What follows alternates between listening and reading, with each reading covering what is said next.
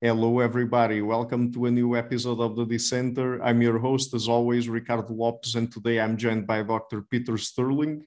He is professor of neuroscience in the Perelman School of Medicine at the University of Pennsylvania. His broad goal has been to learn how the brain is designed, to understand its functional architecture. He is the author of books like Principles of Neural Design, and the one we're going to focus the most on today, What is Health, Allostasis, and the Evolution of Human Design. So, Dr. Sterling, welcome to the show. It's a pleasure to have you on. Great, Ricardo. It's a pleasure to be here. I would just add that the Principles of Neural Design, it was a co-author. My co-author was Simon Laughlin, and he was very important. I don't want to leave him out. Yeah, sure. I will leave that in the link to your books. I mean, it will be there anyway, so okay. For people to know. So first question then, how do you go about studying how the brain is designed? Well, it's a big question, of course. It's really, I think, a sort of kind of reverse engineering. You have to accumulate a broad knowledge of what's there. You try to make a parts list, just for whatever little area you're studying. And then you have to construct some sort of a wiring diagram of how all the parts go together, a schematic, as you would for any machine or electronic device. And early on, I did this by what's now called connectomics. Connectomics is trying to find the synaptic connections between all the neurons in an area. And I did this working on the retina, the mammalian retina, starting in the 70s. And the way I did it, my lab did it for a long time, was to take a piece of retina, fix it, and slice it up into very, very thin slices, about a tenth of a micron thick, and then photograph each slice in the electron microscope, because you need that resolution to see synapses, and then to trace out. It's like cutting through a bowl of spaghetti and reconstructing all of the pieces of spaghetti as you go. And of course, we did it then with about 200 serial sections and a few thousands of electron micrographs by hand tracing on plastic sheets. Now people send it out, and they get it sliced up automatically and photographed automatically, and then computers do most of the tracing. And then you have to annotate it and so on. So and they called it connectomics. I called it in the early days microcircuitry, trying to reconstruct the microcircuitry. And we found it was very slow, and I didn't have much competition because people thought it was just too much trouble. And now it's become almost a routine thing, and people understand that it's a valuable approach. So if you get circuits and you see broad patterns, then you have to have some hypothesis about what's going on. And so, for example, I thought of this example. One of the things you notice is in the brain, large, all over the brain, is that the tracts that connect one area to another by wires called axons, actually the axon diameters vary greatly. Some are very thick, some are extremely thin as you can make a neural process, so a tenth of a micron. So if you have a tenth of a micron axon and you compare that to a 10 micron axon, the difference is 100-fold factor. And the difference in the volume of those two wires and the energy use is 10,000. So it makes a huge difference whether you use fine wires or thick wires.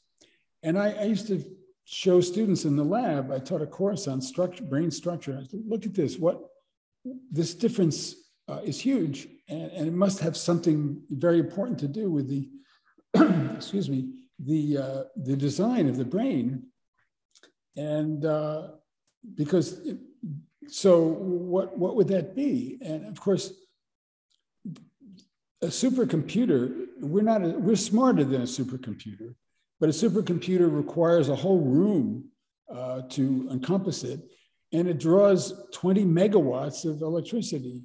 Our brain fits in essentially in a milk carton, a little over a liter, and it runs on the electricity required by a refrigerator light bulb, about 15 watts. So how can you compute with so efficiently in space and energy? And that has something to do with this variation in the axons. The fine axons require 1/10,000th of the space and energy, but they conduct information slowly, fewer bits per second. So auditory fibers are the very largest ones, and they need to conduct information rapidly, many bits per second. And so it costs more. So one of the principles of design that emerges is that the brain, wherever it's possible, sends information as slowly as possible. And when it has to send information fast, it has to be use much thicker wires, and it's much more costly. And so that's one idea of how design emerges from looking at patterns and thinking. The general hypothesis that Simon Laughlin and I used in our book was that the brain is really designed for computational efficiency, and that's why we can do so much better than a supercomputer. Mm-hmm. That's the idea. Yes. So, but since you can study the brain at different scales, from the nanoscopic to the microscopic and the macroscopic, how do you integrate all of those scales? Well, yeah, another big question. Well, yeah, so let's deal with what nanoscopic is. Nanoscopic refers to 10 to the minus 9th meters. It's a length scale, and so when you're dealing with the parts of the brain tissue, biological tissue, that's nanoscopic. For example, a protein molecule, a single protein molecule, is about 6 nanometers across. Okay, to give you some idea. And so at that level, the sort of signaling and interactions go by chemistry. And the space between the synaptic space that joins two neurons at a synapse is about 20 nanometers. And the packet of neurotransmitter that one neuron releases onto another is about 30 nanometers. So that's a scale that has been highly studied. My laboratory worked on that to some degree.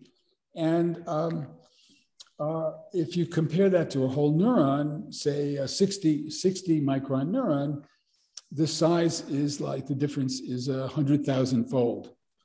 So we have to understand the brain, we have to understand function across a scale, a minimal scale of 100,000. And then, of course, when you get up to connections between neurons, you're up to the millimeter scale, and you're adding another factor of 1,000. So one of the points about the nanoscopic scale in chemistry is that chemistry runs faster when the molecules that have to interact are at high concentrations. And so you can do pretty good, reasonably fast chemistry with high concentrations. And you do that because at small volumes, only a few molecules are enough to make a high concentration. And so at a synapse, when the brain releases one packet of transmitter into the cleft, synaptic cleft, this tiny cleft, it only needs like 5,000 molecules of this small chemical to create a fast reaction. The other thing is that chemistry proceeds by diffusion. Normally, in this aqueous or intercellular fluid is largely water. And in diffusion, it turns out the physics in diffusion is relatively fast at very small distances. At a distance of 10 nanometers, it goes in microseconds. Things diffuse from one place to another in microseconds. But as the distance increases to, say, a millimeter, it's very slow. And so, so the brain needs to use these very small volumes, small distances to make things go fast. And then when you get to the level of a neuron and signaling from one neuron to another across millimeters, diffusion simply won't work. And so you need to, you have two alternatives. One is that if you need to signal long distances from the brain to the body or from one area of the brain to another, if you release a small packet into the bloodstream, the heart pumps and carries things relatively quickly over seconds.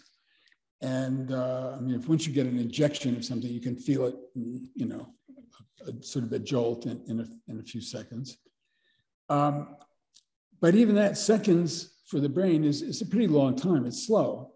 So if you need to, you know, really see, if you're driving, you need to see something quickly, you need to respond quickly. And oh, I should stop and say, that method of releasing a chemical into the bloodstream and sending it all over the brain is what hormones do. And of course, when you release a small packet into the whole volume of the blood, it's very dilute. And so you have to make receptors on neurons and cells in the body that bind very tightly so that they can grab onto just the slightest molecule, low concentration, that it arrives. And that further slows it down because strong binding means slow release. And so it's a slow process relatively. If you need fast binding and unbinding, you need to send signals electrically over long distances and then release high concentrations at the other end. And so that's what nerve wires, axons do. They use electrical signaling to send information over long distances, and then they convert it at the other end to these chemical processes. So, but the electrical signaling is extremely expensive, and because you're releasing, it's basically you're discharging a battery, and then you have to recharge the battery, and it's expensive. So, you know, we've gone now from, in terms of signaling, from the nanoscopic up to the millimeter level, which is a factor of 1,000,000. Okay, and then you know, if you want to study actually how the neurons in an area communicate with each other, then you have to record really the electrical activity of thousands of neurons simultaneously, and either by optical imaging or by electronic means. And the progress that's been made in that over the last 10 years is immense. And that sort of technology came as I was closing my laboratory and going on to other things. But so you have to sort of gradually master all these different levels and think about it. So. Yeah. So now another big question, what is allostasis? I mean, what is it exactly? What do you mean by it? Sure. Excuse me. Allostasis, I mean, the short answer is allostasis is a word that I made up, okay, with Joseph Ayer, my colleague Joseph Ayer, in 1988. And I made it up, it's from the Greek, two Greek parts, allo and stasis, with the advice from a professor at Penn whose philosophy, studies Greek philosophy. And before I explain allostasis, the reason I coined it is as a contrast to the standard word in biology, homeostasis. Homeostasis you find in every biological journal and almost every article. And the idea is that the body is a self-correcting mechanism, that homeo means constant, stasis means constant, and homeo is this self-correcting mechanism. And the idea is that the body really has a collection of corrections like a thermostat. And if it has a set point for temperature, for blood glucose, for heart rate, for blood pressure. And when something causes a deviation from any of these things, the error is detected and then feeds back a correction to make it right. And this has been a standard idea. It was started by Claude Bernard in the 1700s, I guess 1800s. Walter Cannon was a famous professor of physiology at Harvard around the turn of the last century, studied physiological regulation, and he coined this term, actually, homeostasis, in the 1930s. And every medical school teaches in the first year course, at least Penn teaches in the first year course, that blood glucose rises, causes insulin to be secreted, causes glucose to be absorbed, and it's all automatically regulated. The problem is that when I started looking at this in the early 70s with Joseph Heyer, I realized it isn't really true. I mean, as our activities change during the day, from night to day, our physiology changes. And when we become, and it's not just, Cannon recognized the condition he would call fight or flight. If you're challenged in some way, there's a neural response. The brain recognizes this challenge and it mobilizes chemicals and increases your heart rate. And so you're prepared to meet this challenge. But his understanding, and still to this day, the understanding of regulation of the body is just, there's an emergency or there's not an emergency. But it isn't true. It wouldn't be efficient. So there's a continual regulation of fuel, supplies of all of the things we need: oxygen, water, salt, nutrients are continuously regulated according to the need. And what's also regulated is our anticipation of what we're going to need. So we don't wait for the body to cool off and then say, oh my gosh, we have to burn more fat to warm ourselves up. We remembered, oh, we'll take a sweater. And when we get cold, we'll put on the sweater. It saves a lot of fuel. And if you make a mistake and go high in the mountains where without a sweater, you're risking hypothermia and death. So the idea of allostasis is, allo means other. And so the idea is, rather than holding things constant, it's allowing variation to occur to preserve stability. And it profoundly involves the brain. So in medical schools across the US, people teach about the body, and then they teach a course in the brain, but they don't really get them together very much. And our formulation is that the brain is, from the beginning, profoundly engaged. In fact, the whole point of the brain is to regulate the body efficiently. And this started with the first multicellular or bilateral organisms, as I maybe will mention later. A worm, a marine worm, had the first brain. And the point of it was to steer the worm to where there was good stuff to eat and where the right temperature and the right pH, and find mates and stuff like that. And it developed these systems for continual monitoring and regulation. and we preserve them actually.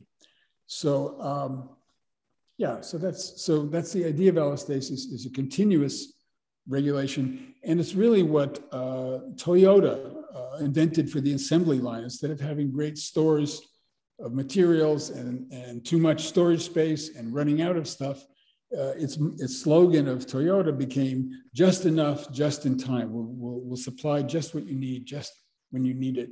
And basically, it's a sort of allostasis. Mm-hmm. So to try to put things into an evolutionary context, when it comes to human evolution, in your book, What is Health, you talk about 4 epochs of design that characterize it. Could you tell us about them? Sure. Well, of course, it's an arbitrary designation, but I found it useful. I mean, I didn't start with this idea. I just, as I was reading and thinking about it, it sort of came to me that, of course, life on Earth began 4 billion years ago. And the first organisms were bacteria and related organisms, and they were really, really tiny. And they, the source of energy that they had was they had these little power plants that would take energy from the environment, convert it into chemical energy inside the cell, and they were placed in the cell membrane. And so, and so it was enough to develop chemical reactions to, say, break down glucose, make new proteins, and stuff like that. And so, for 2 billion years, bacteria and these other organisms, archaebacteria, there's a variety of classifications, developed their chemical reactions to run this metabolism to a very high efficiency. So they developed the ways to break down glucose into, which is 6 carbons, into single carbons, how to oxidize it to capture the energy. And these reactions really became optimized. Many of them are the sequence is as efficient as you can get. The energy capture is as efficient as you can get. For example, a bacterial macromolecule called ATP synthase takes 2 molecules, forces them together to make ATP, which is our energy currency to drive most of our reactions. The energy it takes from glucose and produces in ATP is 90% efficient. So it's nearly as good as you can make. So, so the bacteria optimized our fundamental biochemical metabolism, and we retain that. So in some sense, we retain the evolutionary products of bacteria in all our cells, because we couldn't improve them. We could make them worse, but these are just as good as you can get. So we conserve them. So after 2 billion years, there are these tiny bacteria, and they sort of had reached their limit of what you could do at that size scale. And they couldn't get bigger for the reason that if you increase the diameter of a cell, its volume of its cytoplasm increases as the cube of the diameter. But the energy source is in the membrane of the cell, and it only increases as the square. And so there's a geometrical, physical limit to how you can enlarge a cell only with the power plant in the membrane. So what happened? Well, one kind of bacterium captured another kind of bacterium, and we don't know how it happened, but before too long, the power plant of the one bacterium is inside the cell, and it stayed there, and it could multiply. And so now you had a cell that had its power plant in the cytoplasm, and it could keep pace with the growth of the volume of the cell. And so it became a permanent structure of the cell, an organelle, which is called a mitochondrion. So once this bacteria had captured this organelle and made mitochondria, it had essentially an infinite energy source, and it began adding genes, more new genes. It added new organelles, for example, a cell nucleus to surround the DNA and to regulate its expression. And so these cells grew a billion-fold in volume. These are called eukaryotic cells, that are cells with a nucleus, and they can be a billion-fold, let's see, I think so, yeah, a billion-fold larger than a bacterium. And so they diversify, they made all of these different efficient intracellular organelles and became very efficient. And we retain these. I mean, our cell physiology, cell structure is based on what was evolved by these eukaryotic cells between 2 billion and 500 million years ago. So in that sense, we are 2 billion-year-old bacteria. We are, somewhat newer eukaryotic cells. And then what happened with the eukaryotic cells? Well, they are still too small to get very far swimming in water. If on this size scale, water is very viscous. And so for a eukaryotic cell, for example, a paramecium, a single cell protozoan, swimming with all its cilia is like us swimming through molasses. It's a very laborious, energy-producing, slow, and not very effective process. So what happened? Well, the answer to that was for protozoa, some eukaryotic cells to begin to stick together to make a multicellular organism. And then they could drift on the ocean current or make progress by various swimming mechanisms like jellyfish do. It's a slow business, but they do get long distances. And so that generated a whole, period of evolution of multicellular organisms. And it wasn't, so the thing is, you start out, it takes 2 billion years to get bacteria really in good shape, then another 500 million to get eukaryotic cells. But then once you get multicellular animals, things proceeded rather quickly. And by 500 million years ago, we had these marine worms that were bilateral and had a brain. And so once you had that, they produced the arthropods, the insects, crustaceans. They produced vertebrates, and once you had vertebrates, we went through from fish to amphibians to reptiles to mammals rather quickly. And so the first worm was 600 million years ago, maybe 500. The first mammal was only 200 million years. So from 200 million years ago to primates. Primates are, maybe, 100 million years. It was very short. And then from primates to Homo sapiens, or the ancestors that we share, say, with chimpanzees, was only 20 million years ago.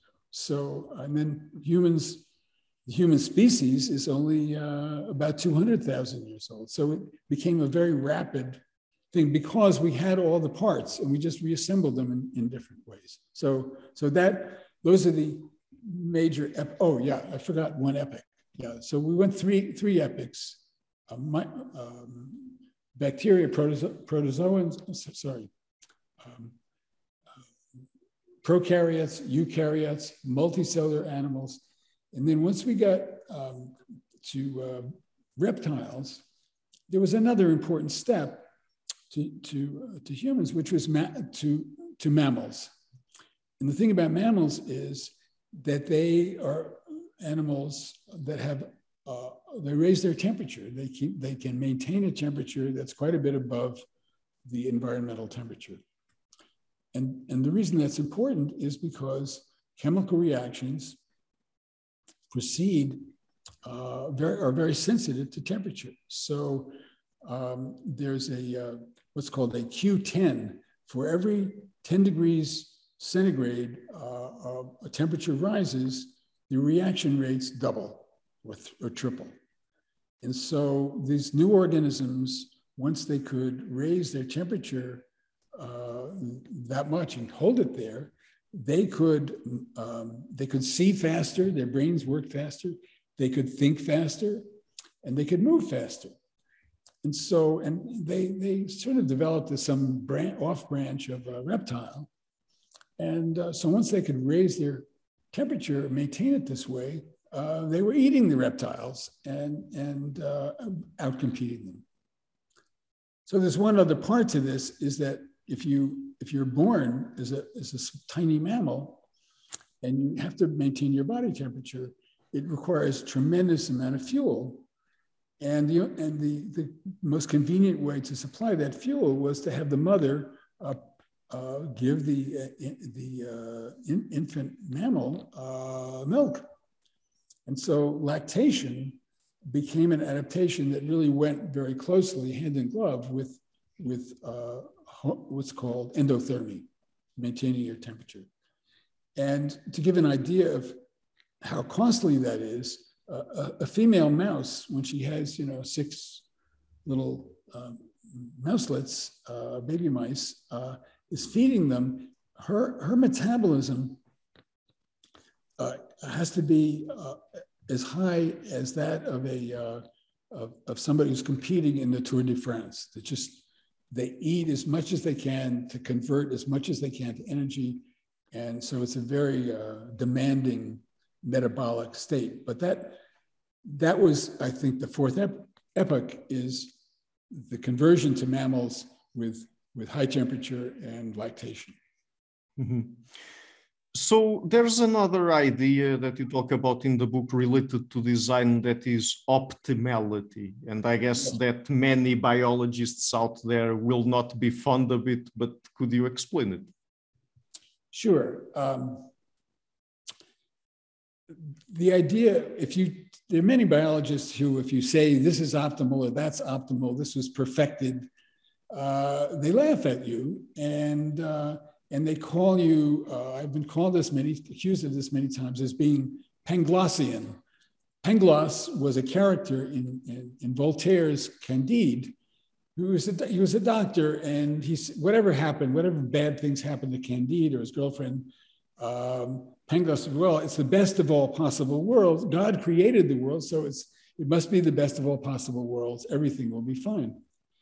So I'm often have been accused of being a Panglossian, but the point is, and I'm not alone in this, that there are many aspects of biology that if you study them closely, you can see that they are as good as the physics and chemistry will allow. And they can't get any better because, a protozoan can swim as fast as is allowed by the viscosity of the medium, okay? So it growing, whatever it can be for that size, it can't get any better. And so, for example, an enzyme, which is a protein, enzymes are proteins that facilitate chemical reactions. And the faster they can work, the faster the chemical reaction, the more product can be produced.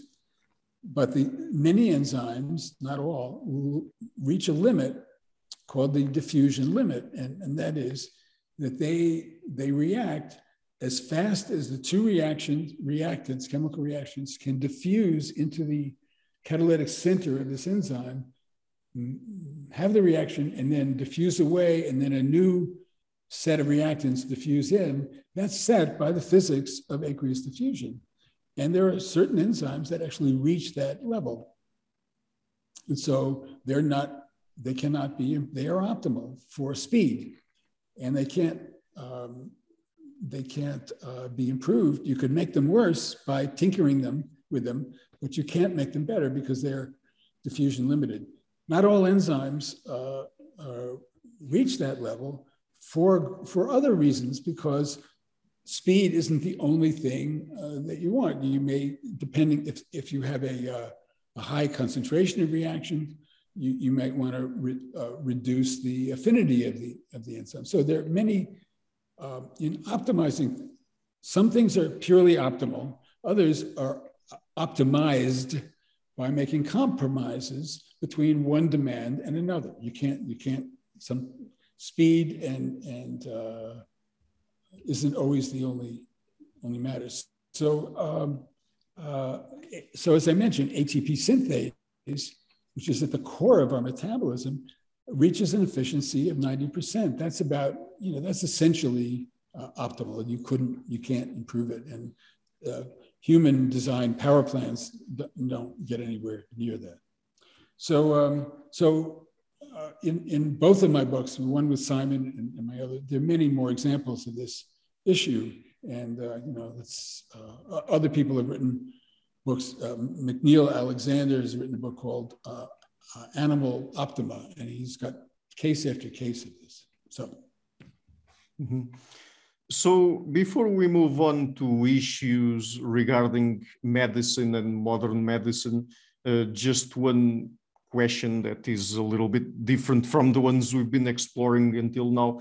How can we explain from an evolutionary standpoint things like music, art, play, comedy, and so on in humans? Yeah, that's a great question. I want to add one more thing to my previous point. One reason that I emphasize the prevalence of optimization and optimality in biological design, human design, is that if we realize how finely things have been tuned over 4 billion years, we might think twice about giving people all of these drugs to make them better, because they're interfering basically with optimized mechanisms. And so you might make things better, but you could make them worse. And when you give people, when you have a medicine that's built on 4 or 5 different kinds of drugs, you're really coming up against this 4 billion years of optimality. Mm-hmm. Okay, so how do we explain music, art, play, comedy, laughter, and all of these other behaviors that have to do with emotion? So I think it's a very important question, because our brain invests huge resources in all of these activities. And yet these activities really belong to so-called leisure time, quote unquote leisure time, and they yield no calories at all. I mean, unless you're a highly paid artist or something like that. But for most people, these activities are not about finding food and making food. It's a cost. And so here's my take on this, my answer. Human intelligence is basically cooperative. And the way human societies become so brilliant is that individual human beings with a brain that's only 1.5 liters, once your brain is grown and it's inside your skull, it can't get any bigger, and it can't add more computation, because there's a physical limit. But what I think happened in human evolution is that by design, every brain is different. So when we have maybe 200 cortical areas that are distinct, but they're not the same in you and me. Some people, some very brilliant people, are unable to recognize a face. And Oliver Sacks was a good example. He wrote about people not being able to recognize faces, but he had this in himself. But he was extremely musical, and he was extremely empathic, and he had all kinds of other abilities. Extremely good writer, but probably the areas in his cortex that are just are specialized for recognizing faces and remembering them. Either he didn't have them or they were diminished in size and so on. There are people who are born with musical talents. I wasn't one of them. And so they pick up an instrument and start playing it really with very little instruction and so on. My son is sort of like that. I mean, he wasn't Mozart, but definitely I noticed early that he had a talent that I just didn't have. Same for art. The cave paintings that decorate the cover of my book, What is Health, are made. I mean, if you look at these cave paintings in Europe or in Indonesia, where they came 45,000 years ago, they're not paintings by your average amateur. Cartoons show cavemen making these stick figures. These are artists, serious artists, and they must have been supported to do that work by people in the community who fed them while they did their art. They're incredibly, the fact that we still respond to them, paintings that were made 45,000 years ago, means that somehow we're the same people, and we can get this art. So once you give brains these different talents, innate talents, people practice them. You practice what you're good at because that's rewarding, and we can discuss why that is. But when you practice what you practice, you become. And so we generate a community of hunters, healers, navigators, artists, musicians, and so on. And so, but what's the point? Why do we do that? Was the community support musicians and artists? Well, because we also, by this specialization, became individually sort of lonely in a way. I guess you would call it. We have built-in existential loneliness and sources of interpersonal conflict. And so, but if you're going to cooperate in a community to share this communal intelligence and exploit it, you have to get along. And so I think that I try to document in my book that the reason our brains invest so much as a community in art is that it relieves tensions. Sorry. No problem. It relieves tensions and it helps people get along and reap and calm down and reap the benefits of this communal intelligence. Mm-hmm. So I think that's it. Yeah. So we will get now into modern medicine, looking at the time. Perhaps we will explore 1, 2, or 3 questions, and then if you would like, I would suggest for us to schedule a second interview to get into the rest of the topics more in depth, because there are still many questions I have here, but we don't have enough time today. But how do we distinguish between a disorder and merely expected variation? Mm-hmm. Well, I put this a little differently. I see that all processes vary, and that's the point of allostasis. All processes need to vary according to the context. And every variation in our physiology has some cause. Modern medicine, conventional medicine, often measures these variations. Before I see my doctor in the US, I get a series of blood tests, and they look at the test. They see, well, this is all in line. This is out of line. We have to fix this, and so on. And this is not entirely ridiculous. I don't want to scoff. It's the intelligent aspects of modern medicine, but it sees many variations as it calls them a disorder or a dysregulation. But often these variations are not a disorder or a dysregulation. They are what you would predict if you understand the context of what the individual is, of the individual's existence. Often there's nothing broken, but there is maybe something wrong. And so if you take some variation in a human's functioning for a long time and you push it beyond where the design was ever intended for, then things can go badly. And so let me choose two examples. One, of course, is blood pressure. I point out that in hunter-gatherer societies to this day, there's still some that exist. I have visited some of them myself, or horticultural societies. People's blood pressure does not rise with age.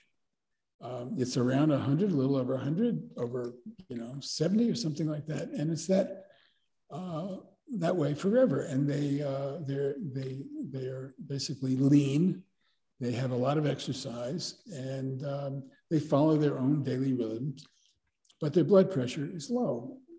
In the U.S., in industrial countries, when children go to school, their blood pressure at like age 7 starts to rise, and it rises so that by graduation, 18 or so, maybe a quarter of the population already have pressures in the hypertensive range. Nothing's broken. It's just that the neural mechanisms that respond to various sorts of challenge are turned on a lot. And so the blood pressure goes up, but instead of coming down later, it doesn't. And so when you have chronic elevation of temperature, the cardiovascular system adapts. What happens? Your arteries thicken. It's like your biceps when you're lifting weights gradually adapt by thickening because they predict, oh yes, we're going to have higher demand. We will make more muscle. So that's what happens in the smooth muscles of arteries. They expand, sometimes even beginning to occlude the lumen of the vessel. And so it takes more pressure to drive the blood just through normally. And that's a sort of addiction where what you started seems reasonable, but now you rely on it. So and eventually, if you have hypertension, it causes inflammation, it causes all kinds of other problems that lead eventually to stroke, heart attack, kidney problems, and so on. And so even though it's not, doesn't start out as a disorder, it can eventually lead to death and disability in a lot of ways. And it's a major cause of death and disability. But medicine, in medical schools, if they call this essential hypertension. And the word essential in medicine means we don't know why it is. But I think I know why it is. I think it's pretty clear. It's because we live pretty much as a society at a high level of social tension, really. And an example of this is in the US, the communities with the greatest level of hypertension, the greatest level of the problems from hypertension is the Black community, the African-American community. And in the US, the reason is that in the US, Black lives still don't matter. And so that they are under constant pressure and threat, for example, of police, as we've seen over the last few years. And so they have the worst hypertension.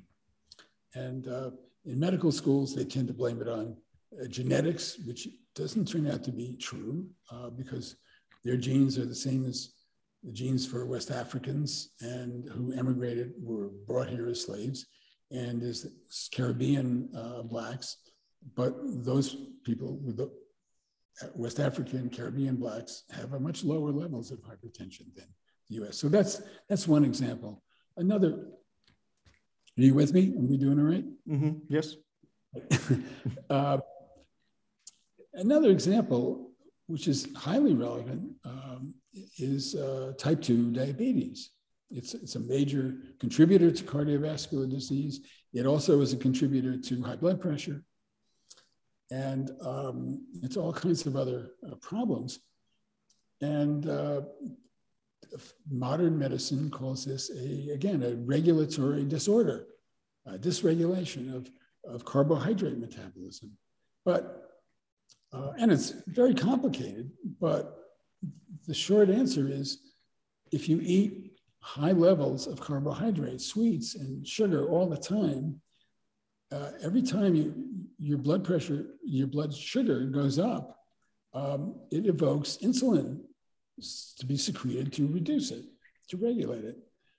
But what happens when you have high insulin, called insulinemia, high insulin blood levels of insulin, is that the cells that have insulin receptors, that are protein molecules that bind the insulin and then respond to it, they reduce their sensitivity.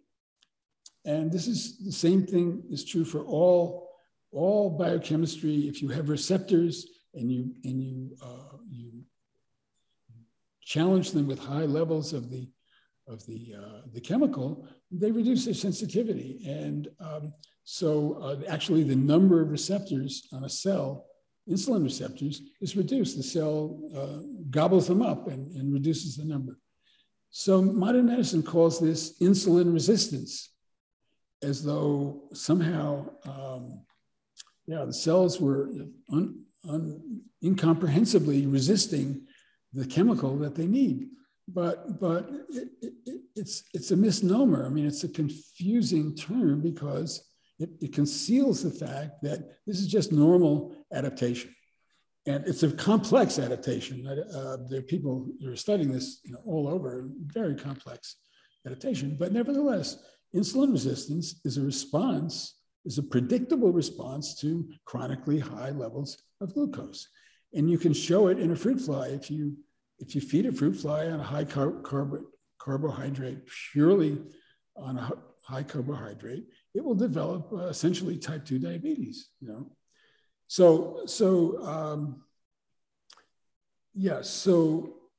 And of course, then we get to mental disorders and whether those are actually disorders or just normal variation that becomes a little more extreme in some people. The circuits that we need for normal functioning, if you get out on the tail, maybe are a little more sensitive in some people to stress and abuse and so on. And people can go mad, but it's sort of it's not I think an intrinsic disease, or we don't know of any circuits that are broken really. So anyway, I'll stop with that. Mm-hmm. Okay, so do you think that the fact that modern medicine is based on the principle that the body is self-regulating, I mean, on the principle of homeostasis, that's a problem? Yeah, I think it's a problem because it teaches physicians from day one that they should examine the body and all its processes independently of the brain and the mind and emotions. And so,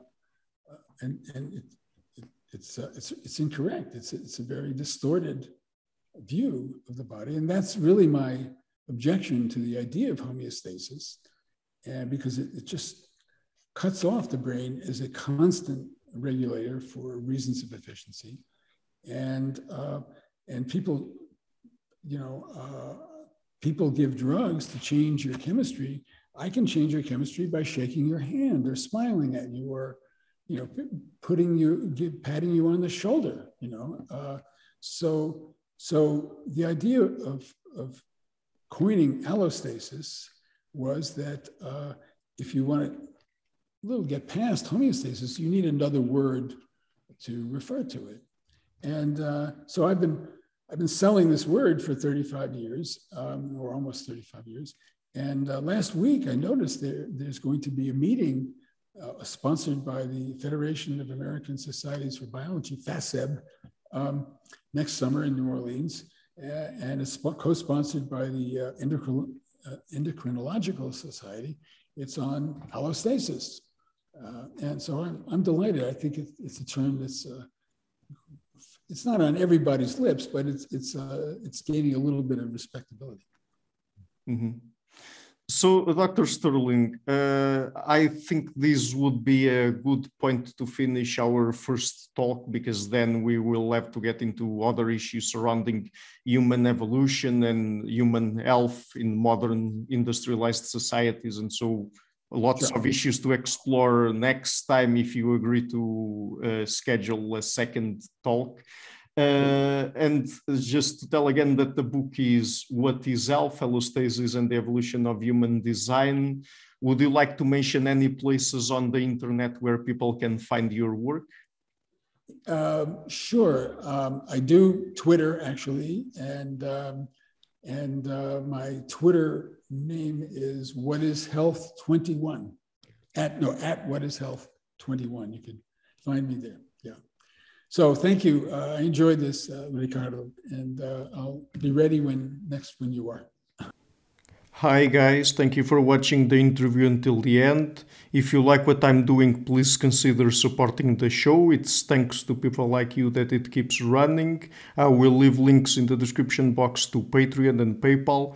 Any amount, even just $1 per month, would already be a great help. Otherwise, and if you like what I'm doing, please share the interview, leave a like and hit the subscription button. This show is brought to you by Enlights, learning and development done differently. Check their website at enlights.com. I would also like to give a huge thank you to my main patrons and PayPal supporters: Karen Litska, Anne Blanchett, Pererga Larsen, Lau Guerrero, Francis Ford, Hans Frederick Sunder, Ricardo Vladimiro, Craig Healy, Adam Kessel, Olaf Alex, Jonathan Wiesel, Jacob Klinkby, Matthew Whitting, Bernardo Wolf, Tim Hollacy, Enrique Alenia, John Connors, Paulina Barron, Philip Force Connolly, Jerry Mueller, Herbert Gintis, Rutger Voss, Bo Weingard, Rebecca Newberger Goldstein, Dan Demetriou, Robert Windiger, Rui Inácio, Arthur Coe, Zup, Marco Neves, Colin Holbrook, Susan Pinker, Bernardo Seixas, Pablo Santurbano, Simon Colombo, Jorge Espinha, Phil Kavanagh, Corey Clark, Mark Blythe, Roberto Inguanzo, Michael Stormir, Eric Neumann, Samuel Andreff, Tiago Nunes, Bernard Hugni, Alexander Dunbauer, Fergal Cusson, Evan Bodrenko, Al Herzog, Don Ross, Jonathan Librand, Oslin Bullitt, Nathan Nguyen, Stanton T, Samuel Correa, Eric Hines, Mark Smith, J.W., João Eira, Tom Hummel, David Sloan Wilson, Yacila Des Araújo, Eden Solon, Romain Roach, Dmitry Grigoriev, Diego Londonio Correa, Tom Roth, Yannick Punter, Adana Rusmani, Charlotte Bliss, Nicole Barbaro, Adam Hunt, Pavel Ostazewski, Nelek Bach, Catherine and Patrick Tobin, Al Ortiz, Guy Madison, Gary G. Hellman, João Linhares, Lida Cosmidi, Sam Afzal, Adrian Yegi, Nick Golden, Paulo Tolentino, João Barbosa, Jules Price, Edward Hall, Edin Bronner, Franca Bortolotti, Gabriel Pons Cortez, Ursula Litske, my producers: Isar Webb, Jim Frank, Lucas Staffini, Kian Gilligan, Luís Caetano, Tom Vanagdam, Curtis Dixon, João Linhares, Benedict Mueller, Vega Guidi, Sardas France, and Thomas Trumbull, and my executive producers: Michel Rugieski, Rosie, James Pratt, Matthew Lavender, Sergio Quadriano, and Bogdan Kanivets. Thank you for all.